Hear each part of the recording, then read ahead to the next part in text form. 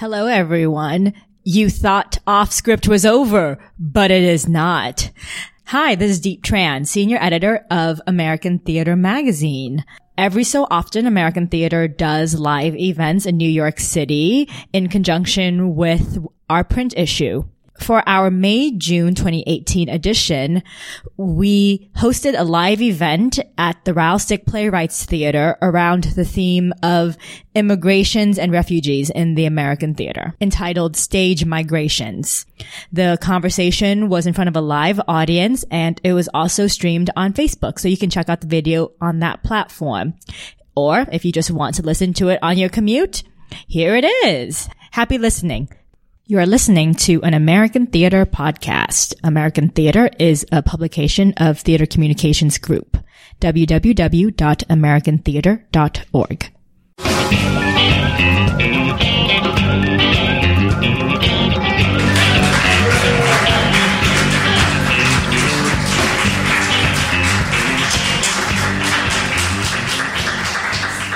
Hello. Okay, let's do this. Thank you all for coming. So this conversation is simultaneously being live streamed on Facebook, but you won't be here. So that's why we have these lovely microphones. And also we're sharing these, by the way. So.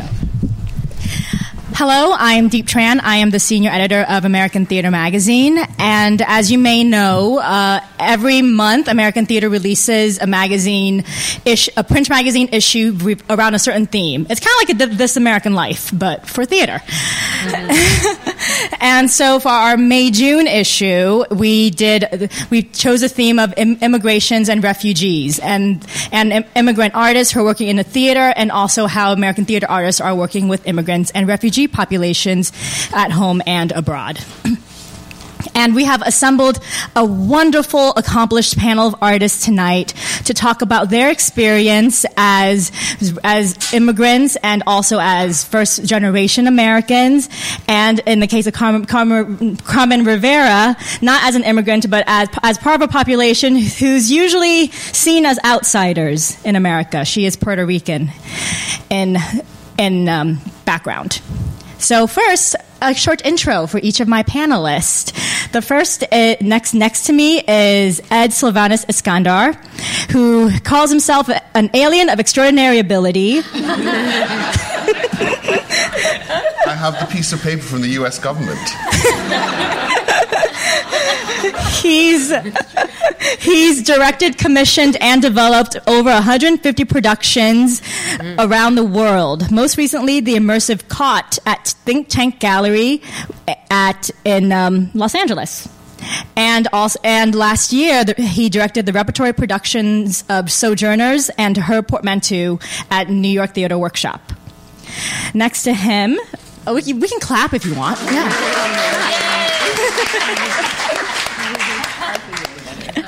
Next to him is Carmen Rivera, who holds an MA in playwriting and Latin American theater from New York University. Her play La Gringa premiered in 1996 and has recently celebrated its 22nd year anniversary in repertory at Repertorio Español. It is now the longest running Spanish language play in off-Broadway history. Yes. Amen.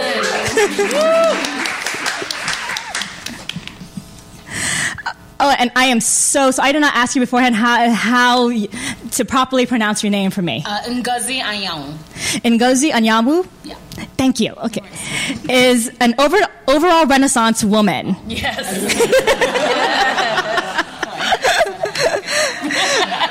Her playwriting credits includes Good Grief at Center Theater Group and The Homecoming Queen at Atlantic Theater Company. Yes. And next to her is Manuela Goyanes. Yes! I've talked to her before, so that makes it less awkward. And she is a newly selected artistic director of Woolly Mammoth Theater Company in Washington, D.C. And she is currently the director of producing and artistic planning at the Public Theater, where she spearheads a full slate of plays and musicals at the Public's 5-theater venue.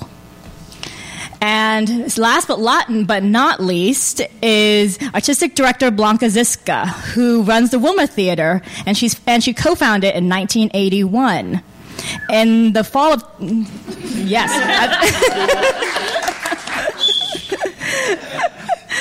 In the fall of 2011, Blanka received the Zelda Fitzchandler Award from the Stage Directors and Choreographers Foundation, which recognizes an outstanding director or choreographer transforming the regional theater landscape.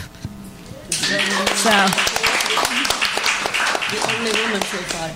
Huh? The only woman so far. The only woman so far. To get that award? Yeah. Yes. Wow. Yes. Yeah. Yes. And just logistically, the microphones are for Facebook, not for this audience. So please talk into them, if possible. Thank you. All right. So I wanted to start out the evening on a personal note. Because I feel like usually theater artists, put the art up, and we don't really know anything about the people who are doing this work.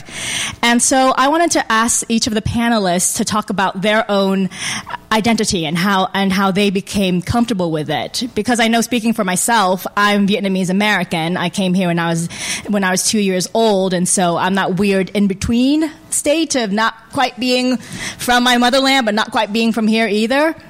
And it wasn't until recently that I really reconciled those different identities within myself. And so I wanted to talk to all of you about how did you find your own hyphenate identity, and what does that mean? I know, it's not difficult, right? It's interesting that when you were introducing us, that you said Carmen's in a different category because Puerto Rico is in a different place. Yeah. And without arguing the politics of it, it's part of the United States. It's not part of the United States. Is it a colony? Is it not? So when I was growing up, I was born in New York, and my parents were born in Puerto Rico. And they came here with the big marine tiger migration that came. And in my house, there was never a discussion that I wasn't American or that I wasn't Puerto Rican. It was like we were both. And it wasn't this weird dichotomy that we were both, but we were like neither fish nor fowl. And so I kind of grew up living in a place that was neither fish nor fowl. Like I live in a limbo, and I'm very comfortable with it. Like I can't choose. I'm from the Bronx. I live in Brooklyn, and my family's from Puerto Rico. So that's sort of how like the hyphenate like existed. And I have to say that it wasn't until I went into the theater that I realized like how segmented our population is. Not so much the theater, but just looking at the landscape, at how like, oh, you're from here and we're from there and you're this and you're not an American yet. And there's always this idea of like, when do you become American? When are you not American? There's this sort of like, if you like, English is my first language. And when I tell people I write in English, they're all shocked. They're like, but don't you speak Spanish? Like, no, I didn't grow up speaking Spanish. I wish I could be bilingual enough to write in Spanish. I speak Spanish now. So in La Gringa, which is what they call me when I go to Puerto Rico, and they're like, this is you're a gringa. And I remember my cousin one day said, like, well, even though you're a gringa, you're still Puerto Rican. And I think that encompasses, at least in the way I see it in my mind, what it means to be a Puerto Rican born in the United States. And there's a line in the play where the character says, I'm American in Puerto Rico and I'm Puerto Rican in the United States. That means I'm nobody from everywhere. No, I'm from everywhere. So I think that's how, like, the hyphenate is there, but it's sort of like, I'm going like this I'm on Facebook. I guess they can see it, right? Mm-hmm, they can. I think I'm going to jump in just because. Yeah, great. I'm going to jump in just to add to the Latinx experience or whatever. So my dad is from Spain and my mom's from the Dominican Republic. I think of myself as a first-generation Latinx American, but that is like new for me. I always thought of myself as a first-generation American. My parents came, they were fleeing dictatorships. My dad from Spain, from Franco, and my mother from Trujillo in the DR, and they met at a church dance in Jackson Heights, Queens, and I grew up in Queens. So that was like my life, and I think that part of the issue, at least for me, has been like I super present as white, like nobody could tell that I'm Latin at all. My sister is a different story, right? So I grew up in a household that has just like all different colors, shapes, sizes, all of this kind of stuff. And I think that for what my understanding is of the Latinx experience is that that's a lot of people's experience, actually, because there are a lot of different countries in Latin America and South America, and there's not a real way to really talk about it here in this country. So I see it as a real privilege that I have, that I can decide whether or not I tell somebody about my background and my family. But unlike a lot of my friends who look way more Latin than I do, I totally speak Spanish. I'm fluent in it. My parents speak to me in Spanish. Like, I answer in English sometimes, but you know what I mean? Like, the culture, that is my culture, And so for me, it's been, it's a journey, and it will continue to be a journey, particularly because we are now, I think, in an exciting time of trying to actually articulate our real, authentic experience, and how it is that we want to actually carry our ancestors with us or not. And I would say that for white people too. I guess I'll go. I am the child of Hello? No? Yeah, there we go. Close. Oh, look at that. All for me. I am the child of two Nigerian Igbo people, and I was born in Jersey and raised mostly in Bucks County. And I would say that I probably identified as everything at one point in time. My parents are kind of like, you're not a black, you're a Nigerian, you're an Igbo person. Your family is from this village. You know exactly where your culture is from. But I was raised and born in America, so it's like good luck with saying that to other black people or white people, because no one really goes, are you Nigerian? No one really asked that. So then it was like, no, I'm black. And then growing up and then becoming a writer and an artist, the first thing I did when I could make my own art was start work with other first generation Nigerian American women, which is why we very much talked about the balance of identifying as black, identifying as Nigerian, identifying as women. There's just so many cultures. I also grew up in a very white town, so there's a lot of stuff that I picked up from that, So I just sort of see myself as a Nigerian American black woman, like all things, Yeah, that's my answer. So I feel like I am a ghost from 20th century, because if I talk about my background, it's the Soviet bloc and behind the curtain, behind the Iron Curtain and all that stuff. And I'm probably the only refugee here and spent time in refugee camps. But it was in Germany, not here.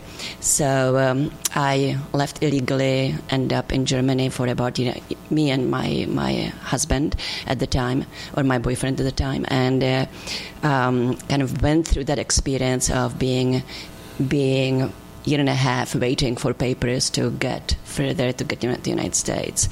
So then came over here. I still feel probably more Czech than American.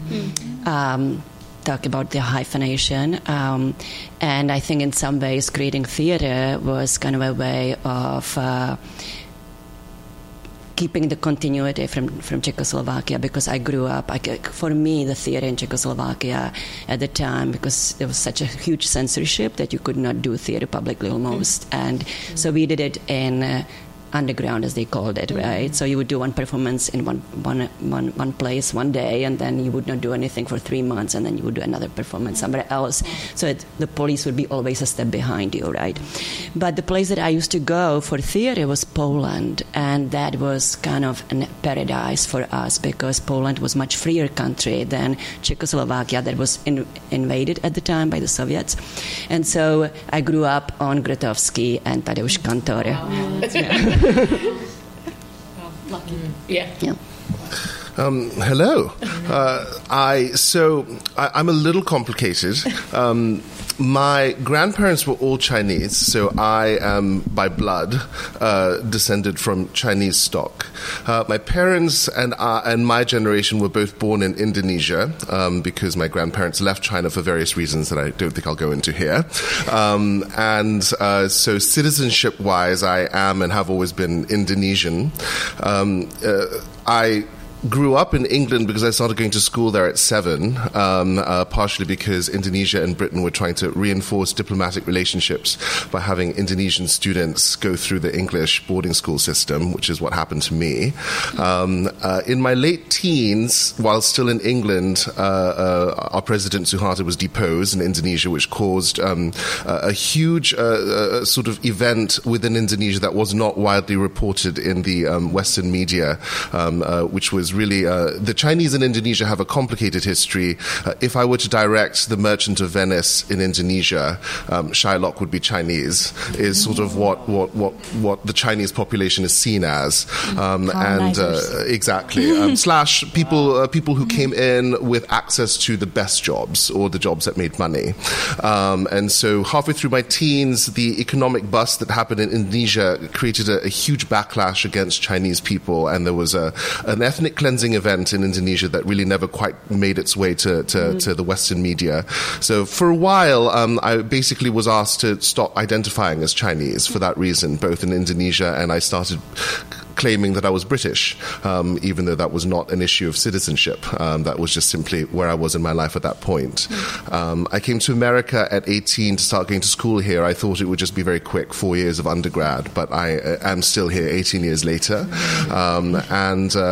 In a variety of ways, I've started thinking of myself as Asian American for the first time in the past few years, because... Welcome. Although again, it's confusing to say that given my accent and the rest of it. Partially, I think because now this is the country in which I have been longer than any other. Growing up, my entire human network is now in America. I would literally consider that I'd have to start over even in England if I were to go there. And that's how I think of myself. And almost the entirety of my artistic network and relationships and career has been located in the United States, even though I've done a lot of work outside of it as well. I love, Ed, when you said it's complicated. Because like so many of these stories about immigrants and first generation people are complicated, and they're not usually portrayed in American theater or American media for that matter, which is why we're in the current state that we're in. So I'm just wondering, like, what was your entry point into this art form where the tradition is very European, wealthy artists telling stories about waspy families on couches? That's not European.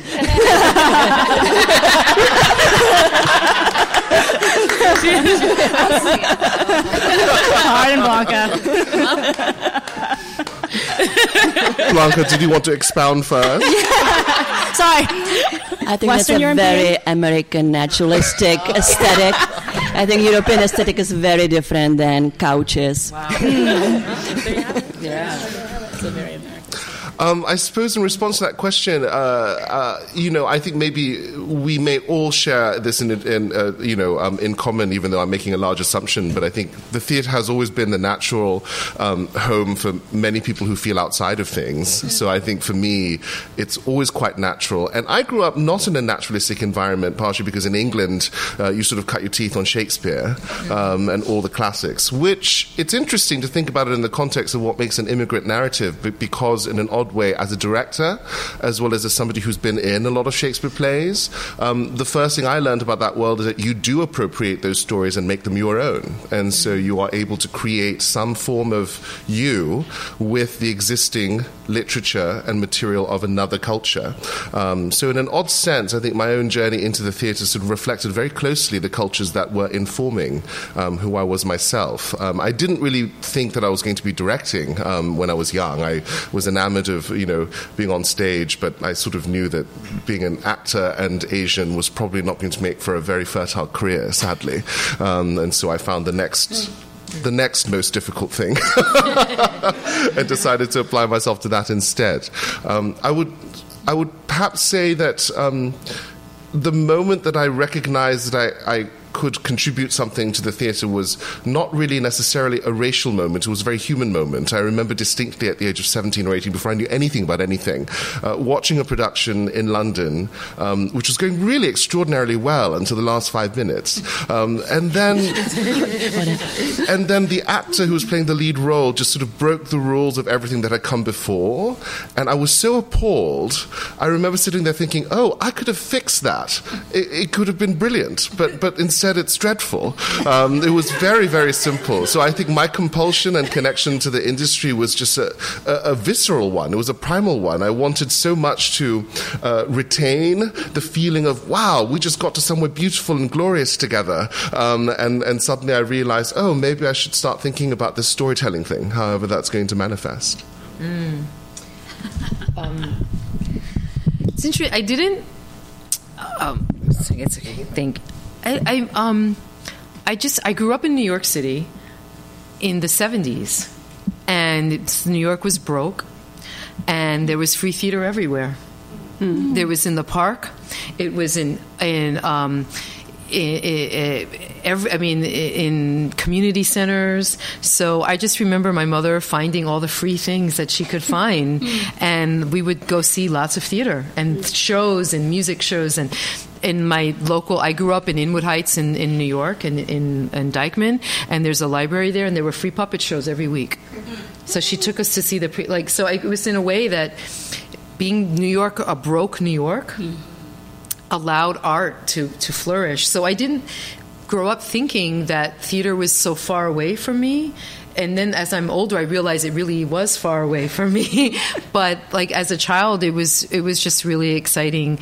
It was like a natural thing. It was like, let's go play in the park. Oh, they're doing this show in the park. And then my mom went to college when I was 10, and she studied English literature. And then she got tickets to go see plays all the time. And my father wouldn't go. So then I was like her date. So I grew up seeing so much theater.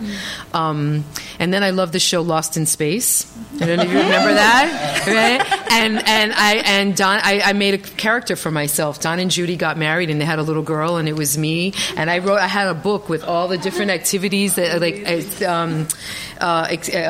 events that would happen, and then designed my costumes because they had great color coordination and I love purple, so my costumes were purple. So like I was doing that already, seeing theater. So in a way, like and my mother hates that I became a playwright. Like now she's fine with it. But so I tell her, you took me to the theater like for the first 10 years of my life, and remember my little book of Lost in Space, and she's like, that's a hobby, that's not for real, But like I grew up with a lot of exposure to art, so I know New York is not broke now, but there was something really beautiful about the broke New York. So more affordable, definitely. Yeah. Oh yeah.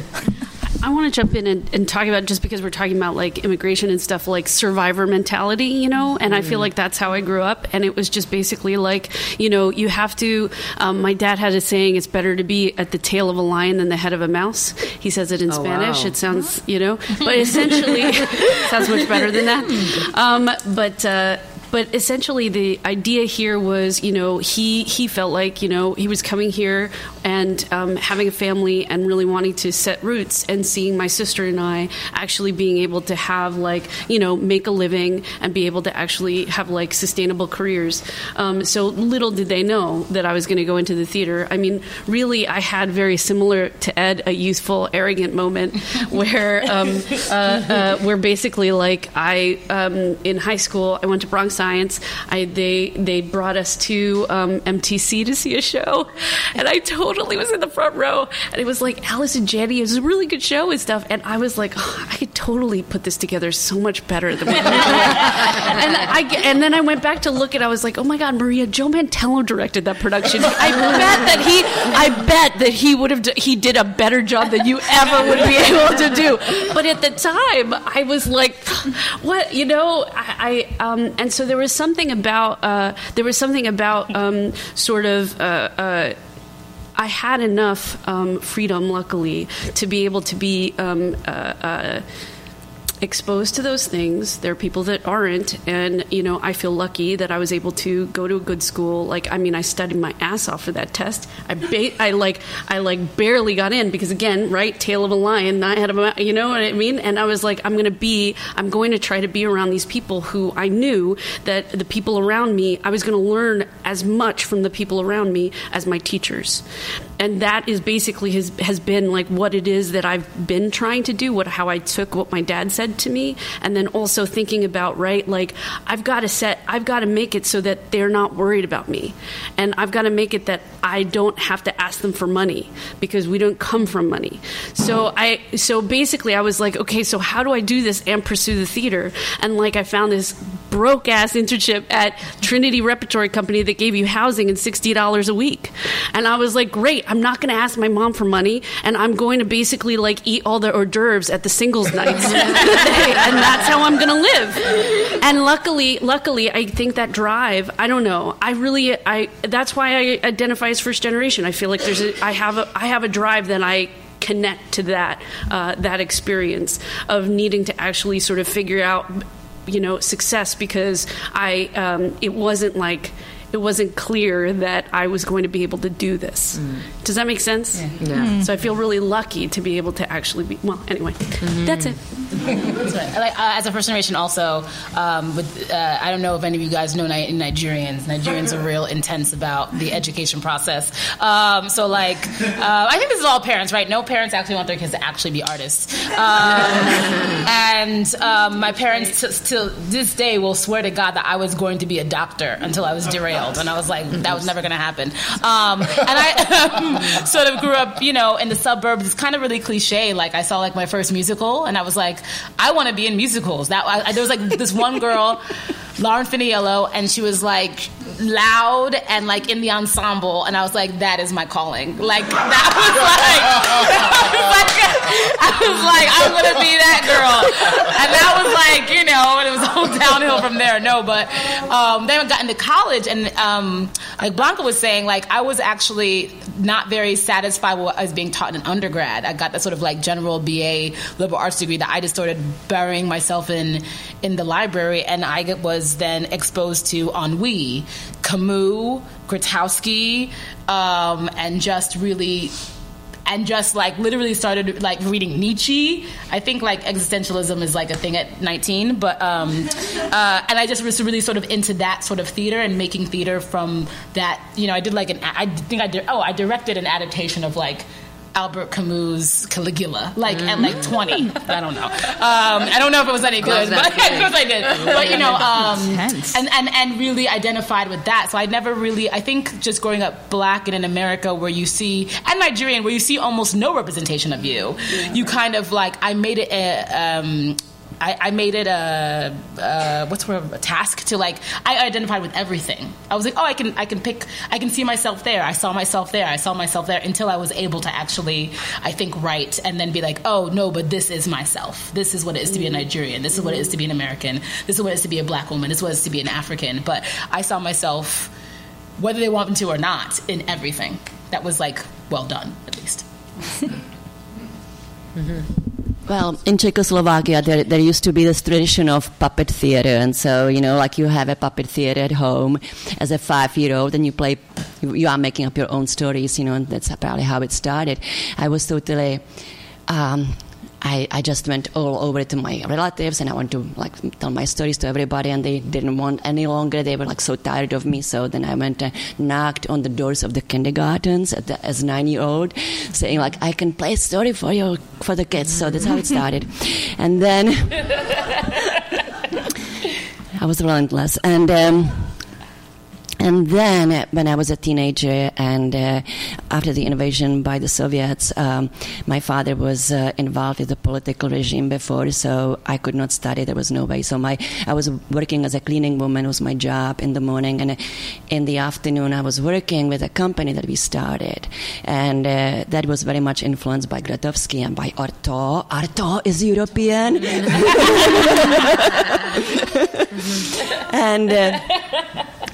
and that was kind of like for me, theater was a way of living, of getting away from all the bullshit that was happening in the politics and the society, and kind of create our own tribe, basically, where we could talk.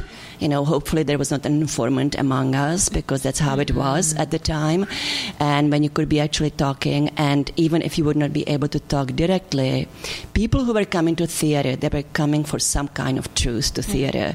And even if it would be in between the words, in silences, because the words were censored, that's what, there was a collusion between artists and audience members. And everybody was risking something, because you actually could be, caught for going to the theater that was not allowed. So there was this kind of sense of risk, which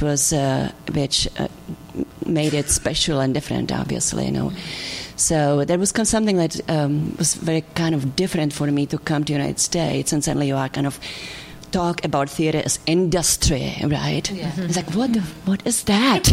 Industry. Money. Entertainment. Like money, commercialism, capitalism. Yeah. Oh, Blanka, actually, on that note, if you have not been to the Wilma, it is wonderful. They just completed a renovation. The Wilma's in Philadelphia, and they have a really good coffee bar in the lobby, by the way. And I've noticed from the work I've seen at the Wilma is like it's kind of like the Woolly Mammoth's work in DC, where it's like very politically engaged, where they always acknowledge that the personal and the political are interconnected. And so when you founded the Wilma in 1981, Blanka, was that an intent, because you founded it to make the art that you couldn't make back home, like has that... that past, has that influence? Was that sorry, I'm trying to figure out how to word this properly. But how's your Blanka, your background and everyone's background influence the art that you make? Mm-hmm. I think that the political always invades the personal, and if you believe that that's not true, you are delusional, right? I think that politics and the larger world that we are living in are influencing in a big way our personal choices from day to day. So the micro and the magnitude are working, and if we don't think about it, if we think that's not true, I think that is delusional. Because so for me, theater is always about the meeting of the public and the personal, the big picture and the personal detail of how you go through life, and how you are being influenced by those bigger forces. Amen. I'll just say, I completely agree with that. And I also feel like most of us work in the nonprofit theater for a reason, right? And so it isn't actually, it definitely has that industry part, but there are some values actually that I just assume, I don't know, maybe I'm wrong and I should not walk through the world this way, but if you're a theater person, I will usually like you. I just assume, there's something that I assume that if you identify as a theater person, for the most part, you feel like you are actually creating you're creating something that you want to move people. You want to actually have some kind of experience with people in a dark room together. You know what I mean? I particularly in the nonprofit theater assume that. I don't assume that in the commercial theater at all. And I think that to me, the whole nonprofit regional theater movement, didn't Zelda say that 10 to act is to be political, like, period. Like, that was like the founding moment in that. So I think that you're right, ultimately, is that, like, anybody who, I mean, you can choose to tune out what's happening. I mean, I happen to be going down to DC, so I'm going to, like, see it in the backyard. Do you know? But I think that it's, but that's a choice, and that actually says something about where it is that you are and what it is that you want your journey to be and your path to be, right? But, like, the fact of the matter is it's happening. And the thing that I think that is so exciting for this moment is that people are articulating things that haven't been articulated, that people have been holding on to, and we're learning the language together, which means that we really suck at it at the moment. And so, like, how we talk about systems of oppression, racism, sexism, those kinds of things, we're actually uncovering a kind of new language together, and that is scary as all get out, because we all are going to have blind spots to how ultimately we have been able to use those systems for our benefit. So it's hard. It's going to be hard for all of us together. But I believe that because at least the people that, like, we're in the nonprofit theater, like, our values, they got to align a little bit. And we're all sort of in it together in some way. And so I'm hoping, but maybe I'm wrong. Again, like, I'm walking through the world and I have a different skin experience than my brothers and sisters who are black or brown. I have a very, very different experience than that. Yeah, I as someone who's like has been in theater for a long time, but has new access to certain theaters now, I have to question if everyone's in it for the same reasons, if audience members are in it for the same reasons. Why I am now, the more and more I'm walking into theaters and having people see the plays that I write and what have you, I am more and more becoming on the Dominique Morisseau side of things. And I say that as far, I think that means that the audience members have to ask why they're in the audience too. And the audience members have to really think about why it is that they've decided to walk into this play and see these people, anyone, any musical, and I don't know that not-for-profit, I think that my idealistic thought was not-for-profit was, in theory, more artistic or more idealistic than the commercial theater. And I can't speak so much on the regional circuit, but I don't know that I agree with that as far as New York goes. I don't know that New York is upholding that philosophy very well. It feels like the same sort of commercial infrastructure, and everyone's trying to get to the commercial infrastructure. So I want that to be the truth, but when I'm looking at seasons and seasons announcements, I'm seeing maybe the one or two plays that feel sort of like humanly and artistic driven, and then the three things that everyone's trying to get to Broadway. So I don't necessarily, and I don't know that, and I've seen plenty of beautiful, artistic, interesting things on Broadway as well. So I just don't know that. I think that's my big hope, but I don't know that I agree with that anymore. As someone who has to sit in the audience and watch people see my work and take naps and just cause, whatever. And whether they're not interested or whether they're like, well, I don't care about this, And it's like, well, you read the trailer, you read the come in and receive. So I'm of one mind about it. I think that everyone has to really start thinking about why it is that they're walking in. Are they really trying to receive what it is that they're on stage? And if they are really trying, you'll get something, I think, out of anything you see. But I don't know that everyone is walking in not just being like, entertain me and give me my $40 to $400 worth. I don't know that everybody's coming in for the truth. I'm a bit of a pessimist these days. I'm still writing, so I got hope, but that's my faith is a little shaken. Is it influencing what you're writing? Yes and no. I'm trying to be more relentlessly authentic in what I make. I'm trying not to give in to if I just make it 5 people on a couch, it'll get produced, right? Yeah. Like I don't even know how to do that, so I don't have to worry about that. But I'm just trying to be I'm always, as I'm writing, trying to be as truthful as I want to be, and really try and write when I'm really, really interested in making, and have faith that I will get the people in the room to do those things. I will get the theater that wants to do it that way, and what have you. So it is making me more relentlessly truthful, and it makes me relentlessly want to seek collaborators who are interested in the same thing. I don't know that it necessarily changes what I'm writing, but that's today. So. I do think about the act of writing, and I think the act of writing is to say you're present, or one is present.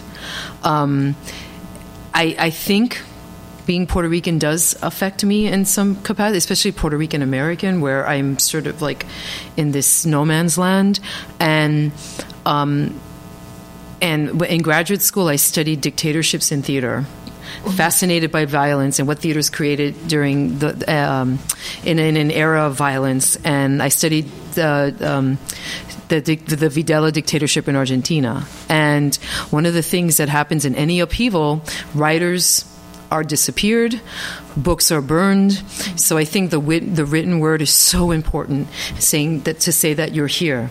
And I grew up in a very wonderfully loving house where being Puerto Rican was just part of life. It wasn't anything like special, or I know there's some Puerto Ricans that even some of my cousins who didn't want to tell people they were Puerto Rican. I'm very lucky I didn't have that.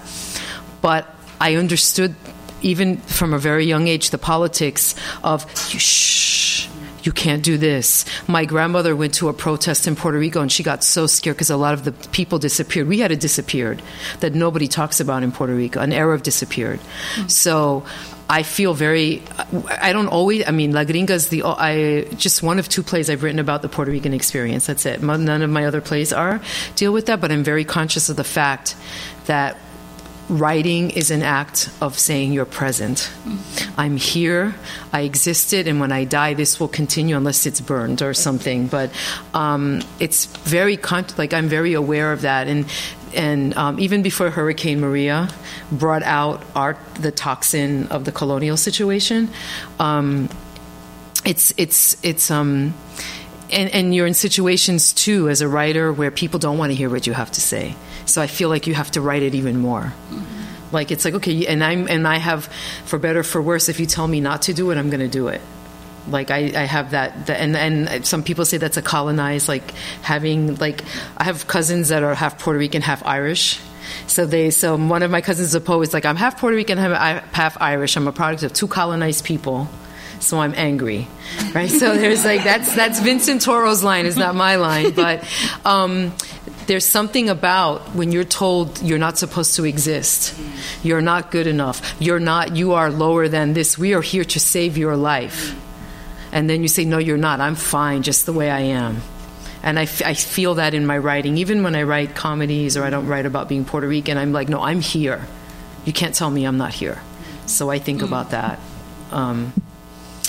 Not every second, but it's there, It's not every second. But since the hurricane, we've been all on edge, because it's we've been experiencing this for 100-something years, and But anyway, that's just one little window into that. But in my life, but even as a woman, I'm here. You can't tell me I can't do it because I'm a woman, because I can't do what? Mm-hmm. So I wrote a play about the stock market. I worked in Wall Street before in college, and they're like, you can't write about that. You're Puerto Rican. You can't write it. Well, watch me. Now I'm going to write about it. And I did. I finished the play, and I'm sending it out, and it got into the Kilroys for honorable mention, and they told me that I couldn't do it. That's the worst thing to tell me. Well, the best thing, because I'm going to do it. I'm going to do it. My husband, you can't tell me. No, you just can't tell me I can't do it. So anyway, yeah. I think for me, all art is inherently political. I inherited that point of view from my graduate school teacher. I was very fortunate to have been trained by a man called Mladen Kiselov. May he rest in peace. But I asked him this question as a graduate student. I was like, okay, so I'm not doing a very political play, so how do I create a point of view in this that's reflective of today? And he said, as long as there's even the smallest obstacle to somebody's right to love somebody else, it's political. And I believe that. And I believe it as the medium. I also believe strongly that any act of making theatre is inherently political. It is an act of organization, of a common message that you're sharing with a congregation. I think it's our job to try and figure out how to diversify our congregation, because, of course, the message sometimes is really about the choir being preached to, and vice versa. I would also say, just in terms of politics, I think our job in art isn't always to explain what's actually happening in terms of a cerebral or a quantifiable thing. I think it's simply just to make us feel something in common with somebody not of our experience. And I think the moment you do have that feeling, you're going to act on it. I think we're all very good at acting on something that we feel about. I don't think we're very good at acting on something we understand. And that's just basic to being human, I suppose. And to answer your question, Deep, about what about our various sociocultural upbringings reflects in the way we make art. I mean, I think you can't avoid that. You know, the people we are, the people we grow up, inherently shapes your vision of the world. And it really wasn't until I was halfway through doing the thing I was doing until I realized, my God, this is the sum total of everywhere I've been. I first came up in New York doing these incredibly long plays. I loved doing them. I did these 6-7 hour productions, and partially because I thought all this work goes into bringing everyone into one space. So why are we being so quick in kicking them out? It's like, so let's just absolutely they're here. Lock the door. Let's have a conversation. Let's hang out. And that was, and everything I started experimenting with was, how do I make that a more tolerable experience? And there wasn't anything I wouldn't do to serve that. I remember one of my very first times when I met Mariah when I first came to New York was she came to a production of mine that I did in a loft. That was a 7-hour Greek tragedy marathon. And I just thought, okay, if I'm keeping people around for 7 hours, we should feed them. So we figured out how to do that. All the cast would get together and we'd make meal for the entire audience, and we'd break bread together at the first intermission.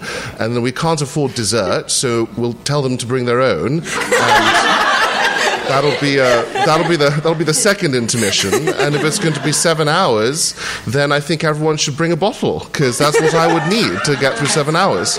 And again, sort of slightly fearful that 7 hours was going to be too much, I would make the curtain speech every night, and I would simply say, if you feel sleepy, take a nap. Because then you'd probably wake up for the really good bit. It'll be loud. I promise we'll wake you up somehow, And it was Greek tragedy. Somebody was always crying, so it was all right. But I suddenly realized, and of course a lot of that was shaped by the resources I had at my disposal at the time. I simply came into that particular loft. It was being paid for in a particular way. The way that I was making my art was particular to every single thing I could do as an emerging artist in New York City. However, I realized the basic philosophy behind it, this notion of extended connection, was a fundamental reason as to why I came into theatre to begin with, which is for two reasons. We're at a moment where the globalization of the world has taken away all these borders from connection, but we've also become technologized, which means that our connection to other human beings is mediated by things, by machines, by mobiles, by ways in which we are no longer really directly connecting. And so in my view, we're a generation that is sort of back in Plato's cave in a modern version. You're sort of staring at versions of shadows of human relationships rather than actually engaging in human relationships. And so to me, the biggest service I can pay into the theatre is actually create a context in which you have to essentialize the human relationship with other people that you're speaking to. And that simple act of incentivizing connecting to the person next to you, because we've so trained ourselves to not do that because of long plane flights and other things. Because you really don't want to open a door you can't close later. But if you were able to actually give that to a human being, I fundamentally believe they leave that space recharged with the possibility of what it actually feels like to be open to connection. And that, I think, is probably the most important thing the theatre can do. It is the most political thing, I think, it can achieve. Because the moment you relate to somebody else and their point of view as another human one, how could you not empathize? And ultimately, why I realized it came exactly from the way that I grew up in my culture, I just thought to myself, oh my God, all these Indonesian plays Indonesia does not have a fourth wall theatre tradition. It's lots of sketch comedy, lots of songs in between, and shadow puppets, and they sort of just love having it go on as long as humanly possible. It's like when you sort of go up to something, it's 12 hours long. Partially because it's not about let's get you from point A to point B in the plot. It's because we've brought you all together, you're connecting as a community. Eat, hang out, have a conversation, we'll catch you up. In 3 hours' time, I promise there'll be a plot précis. Or somebody will do a dance, sort of like summarizing what the last 3 hours have been. And so I sort of suddenly realized, oh yeah, so I've lived that. I just didn't connect the dots when I was doing it for myself here in this Western context. And the other thing I sort of realized from my own childhood that I've incorporated without any shame is in Indonesia, when you hang out with folks, it's actually very, very abnormal to split away from the group. If you have something to do, the whole group sort of follows suit. So the end of the night is typically where the biggest congregation happens, because everyone has absorbed into the main group and you go off and do everyone's things. So, which is very not New York. But there was something very beautiful about that, because always at the end of a night is where you would have this beautiful communal space where whatever you did or didn't experience in the hours leading up to it, you could process. And I realized that what I was doing in my own career was simply replicating that very special thing that's always been in me culturally, and a thing that I think I took for granted growing up, and a thing that I want to restore to our ability to have civic dialogue with one another. I just want to add to this, the community that you are talking about is also something that we don't have here that often within the theater itself, because we are so separated into writers, directors, actors, everybody living in different kind of place, everybody's doing their work on their own, alone, performing, being responsible for yourself only instead of company, coming together as a group of people who are doing theater because as a group you actually want to comment on something, or you want to bring something out, you want to point at something, right? You want to have a dialogue with somebody. But it's a group. There is a collective will on opening that dialogue. And you are actually also in practice on developing aesthetic that also creates that group. You are inviting writers to write for that group. I mean, we have lost it in American theater. We don't have it that often. Companies, when they started with Zelda Fitzlander, and I go back again to our grandparents there, right? And it started as companies, Guthrie, ART, ACT, right? And I think I blame Reagan for all this, because I think that when I was coming over here, I was hoping and dreaming about the living theater, open theater, performance garage, Richard Schechner, all these are greats, right, in the avant-garde theater. But the 1980s, it was over. The one remaining company was Squad, the immigrants from Hungary, the Squad Theater, which was fantastic. But that company didn't last too long either. Like by the end of the 1980s, it was over. And I feel like that at that point, we had this invasion of corporate thinking that came into theater. And that corporate thinking destroyed the culture. Because I remember by the 1990s, we had all these consultants that were coming and telling us how to do the subscription, how to do the fundraising. It was all about everything, about the business of the theater, but not the art of the theater. And so I think that what's happening now, again, that we are going back to the art of theater. That there's this walls of this corporate theater in America that was created is breaking down, and we are coming back to that.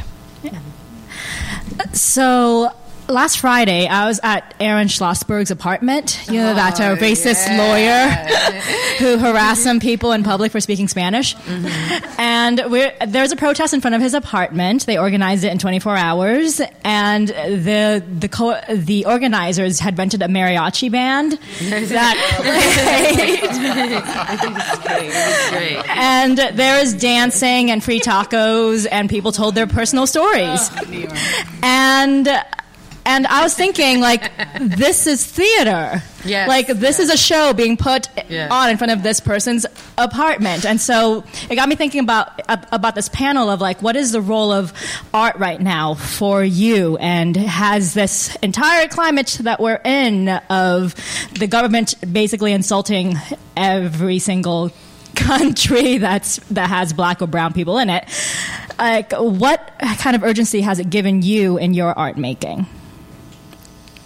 Well, you said what you said. It was theater that you did. You were telling Aaron, but other people were present.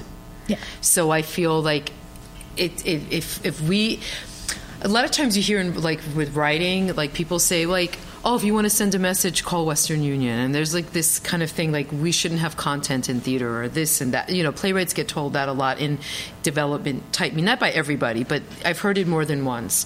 And it's sort of like, no, just what some of the other panelists have said, that all art has a message, all art is political. And I remember an interview with James Baldwin, who said every line that's ever been written by a writer has a message. And it's not a message to just tell somebody, you know, this is how you should live. It's a message. It's about, no, we're here together in this journey, and and we can't say we're not together, because we are together. As you can deny that we're taking this communal journey on planet Earth, but we're here. And I think even before Trump, but after Trump just released a lot of things that were there. I mean, I teach playwriting at the New School, and my students were doing a project on rhinoceros, and they hated the play. And they're like, I don't want to do rhinoceros. And then after Trump was elected, we're like, you see, this is what Eugene did. Like, this is what Eugene Ionesco did. This is how, and your versions of rhinoceros are all going to come out in the next couple of years. So I think every action has a reaction, and in a way, Aaron brought out, like, the reaction to that was amazing. It was food and mariachi band, but I think as a whole, Black Lives Matter is part of that, and all the social movements that are happening. It's so important. How young people are now saying, they want no more binary paradigms. That's happening. We're watching in real time social constructs breaking down and new ones being birthed. And I think theater, and just saying that theater, going back to, like, making art without a corporate or just these really rigid rules, or it's exciting to see that art is going to continue being made because humanity is still living. And I think all these different social, and I think we're just going to keep seeing it. And it is the urgency. It's like, no, we really have to say we're present. We have to say it. And I think people are. I think that it isn't that people have to be activated. I think we're activated. And it's actually exciting to watch in real time. It's not exciting to see Trump, but it's, or he's a metaphor for so much of the toxin that was right underneath in our culture. Who knew? Like, no, I think everybody's just still shocked that it was all there. Not everybody. You know what? That's so true. Because I wasn't shocked. Like, people are like, oh, but like, no, it's always been there. Like, that's true, and it's really interesting just to see. There's a different type of activation now, because you can't pretend that it's not there. Yeah. That's what, you know, if anybody says it's not there now, like, yeah, exactly. It's like, well, then I don't know, then go live on the moon or something. I don't know. It's like, yeah. I think for the urgency that I at least have is that, like, this whole thing's made me like Trump's made me depressed. Not like I'm a pretty joyful person, but it's made me more urgent about seeking that joy and more urgent about making things and celebrating. I also feel like with all the beautiful political theater that comes out, there is a want and a need and an expectation for black and brown playwrights to only speak on our pain and our trauma because white people have just discovered it. So, I'm just going to say it. So, but there is a political action in just being.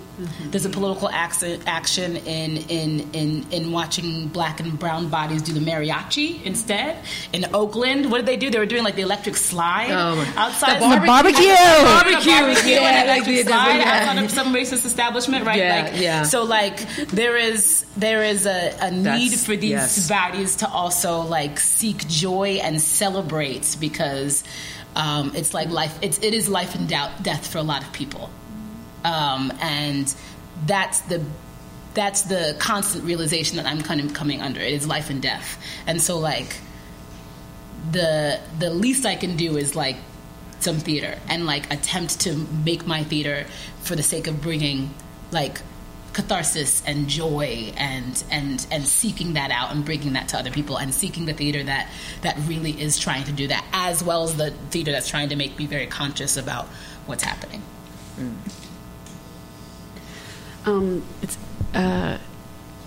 It's interesting because that question for me is like, it stymies me because ultimately I, like you, just feel a little bit like, what the fuck? And also have thought to myself, shouldn't I be doing something else?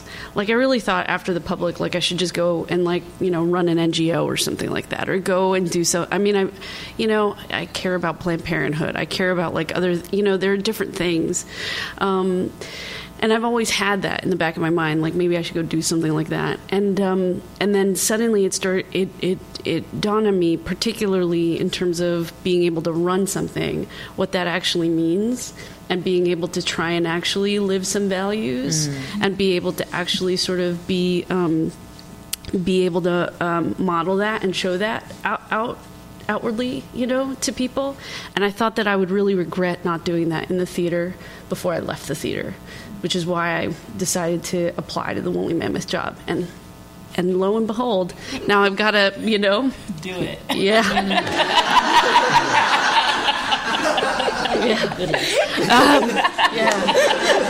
That's right. So I built in, I guess the thing that I would say is like I built in that urgency for me, right? I had it in terms of humanity, but I built into that urgency in sort of deciding that I was going to take some kind of leadership role in our field. I want to go back to that joy that you were talking about, because at the end I'm in it because I love doing it. It's as simple as that. Gosh, the question of urgency is a really troubling one because, of course, everything that's happening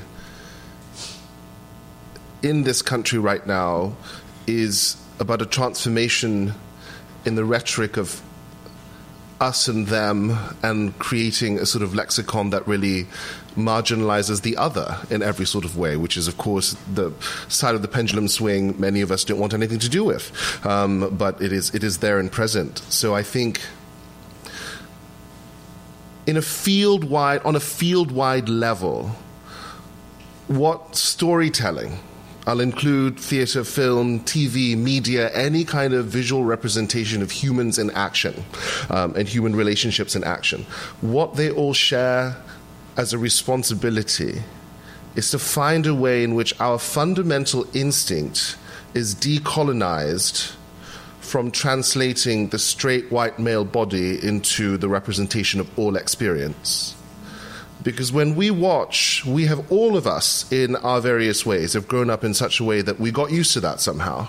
The hero saving the country, who happens to be white, who happens to be male, who happens to be straight, sort of becomes a stand-in for our role play of what we could be in that situation. So we've just gotten used to it. And, I sort of consider myself a B- in terms of wokeness.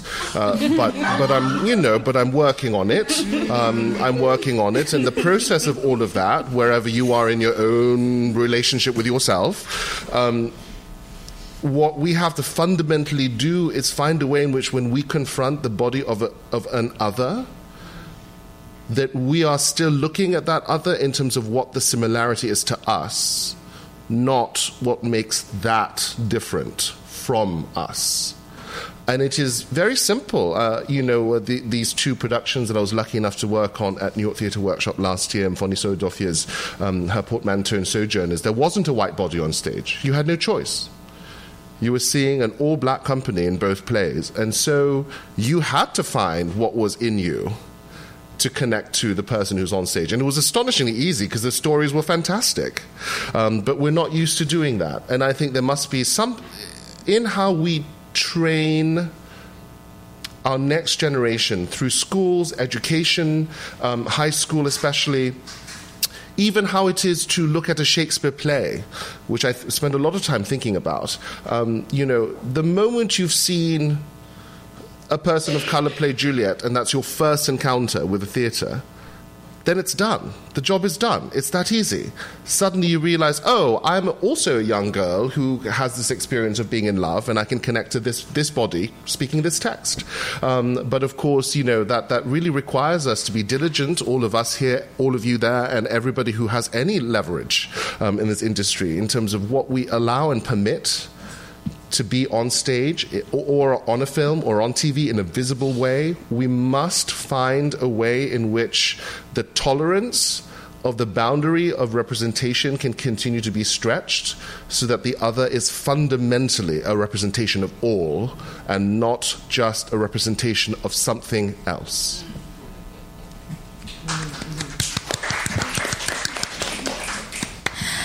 Okay, so now we have some time for audience questions from this audience or from Facebook.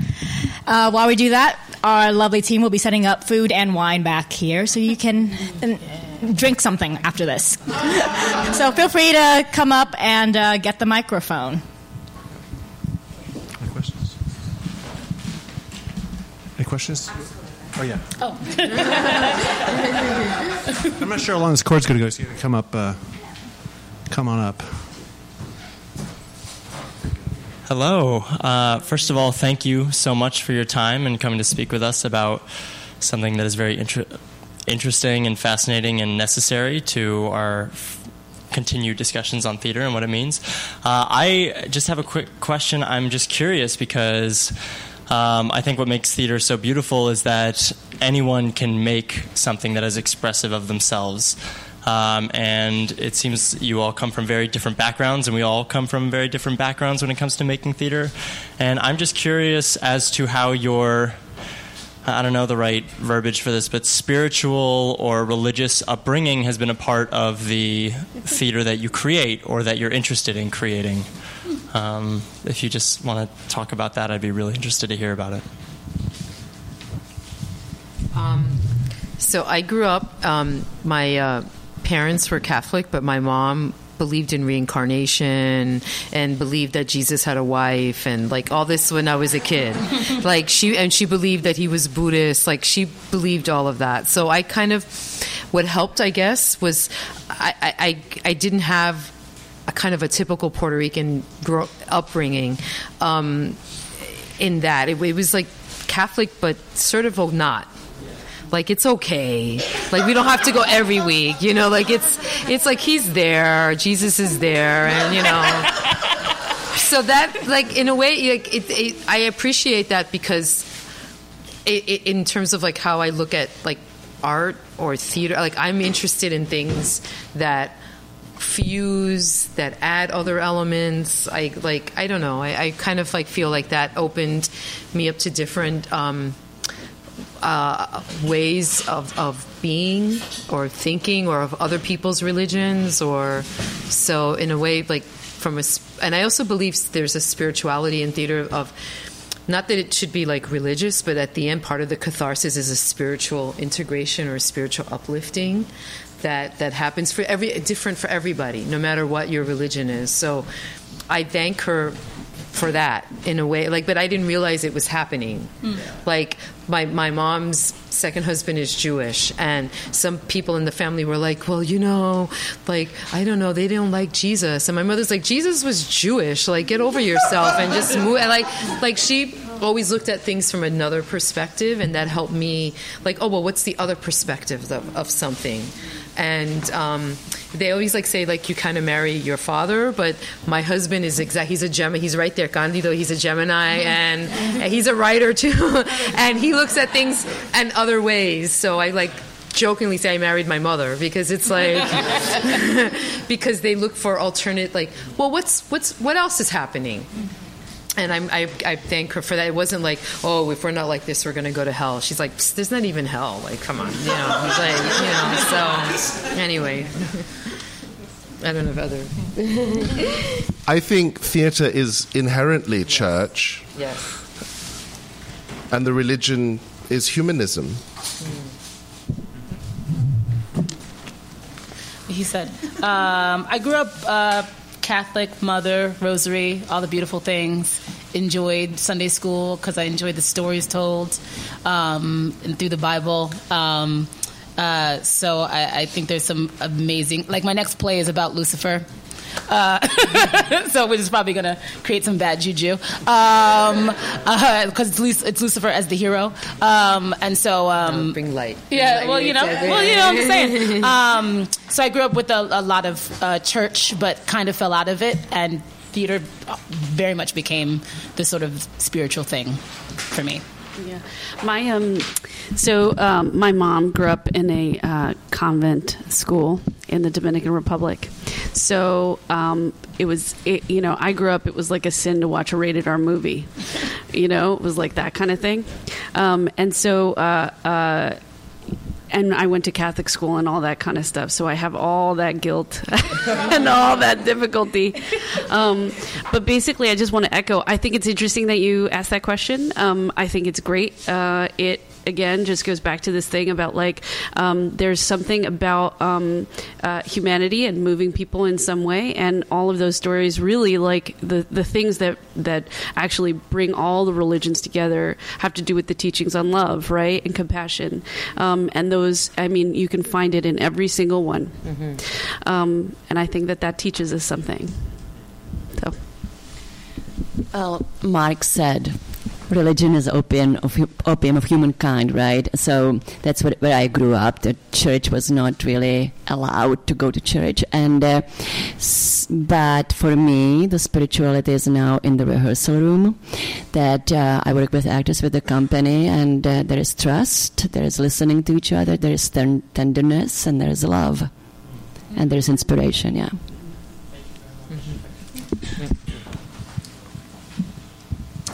I think mental health is a very important part of your artistry. So I'm really curious, especially with the diverse panel that we have here today, if you guys could talk a little bit about what your artistic homes are, where you go to recharge for people here or watching on Facebook.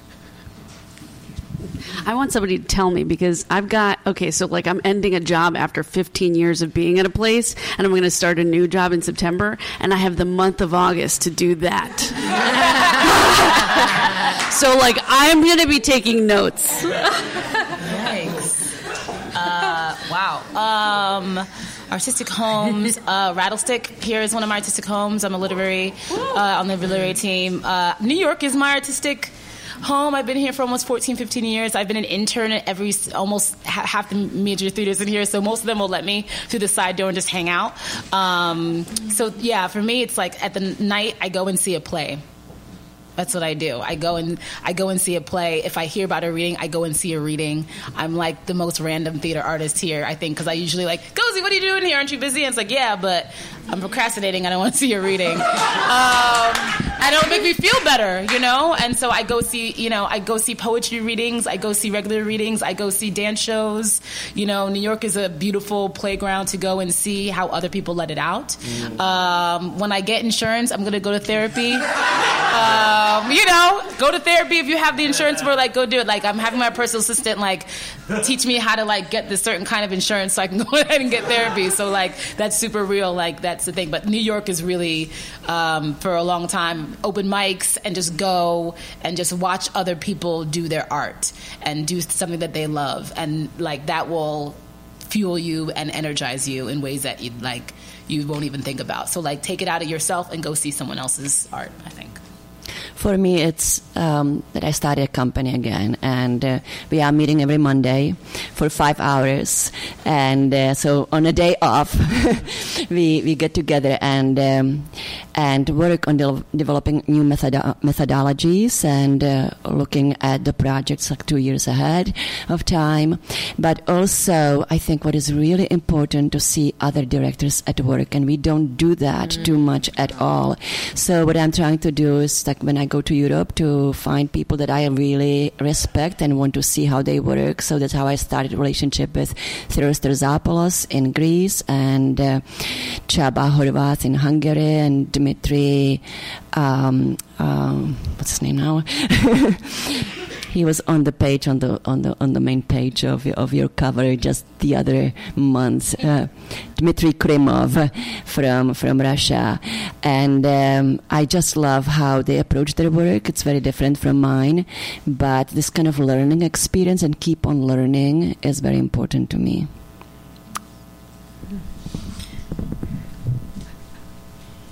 Nobody's going to go sit on a beach. Like, come on, I want to actually write I was to get there. When you say home too, you mean like what writers do to recharge, not just physicals. Like, I'm a very anxious person. Like, I have a lot of, like, I'm just really nervous about a lot of, and I want everything to be right, and all, so I need to I need to walk. Like, I need to I'll whether it's, I know see shows or not, but I need water.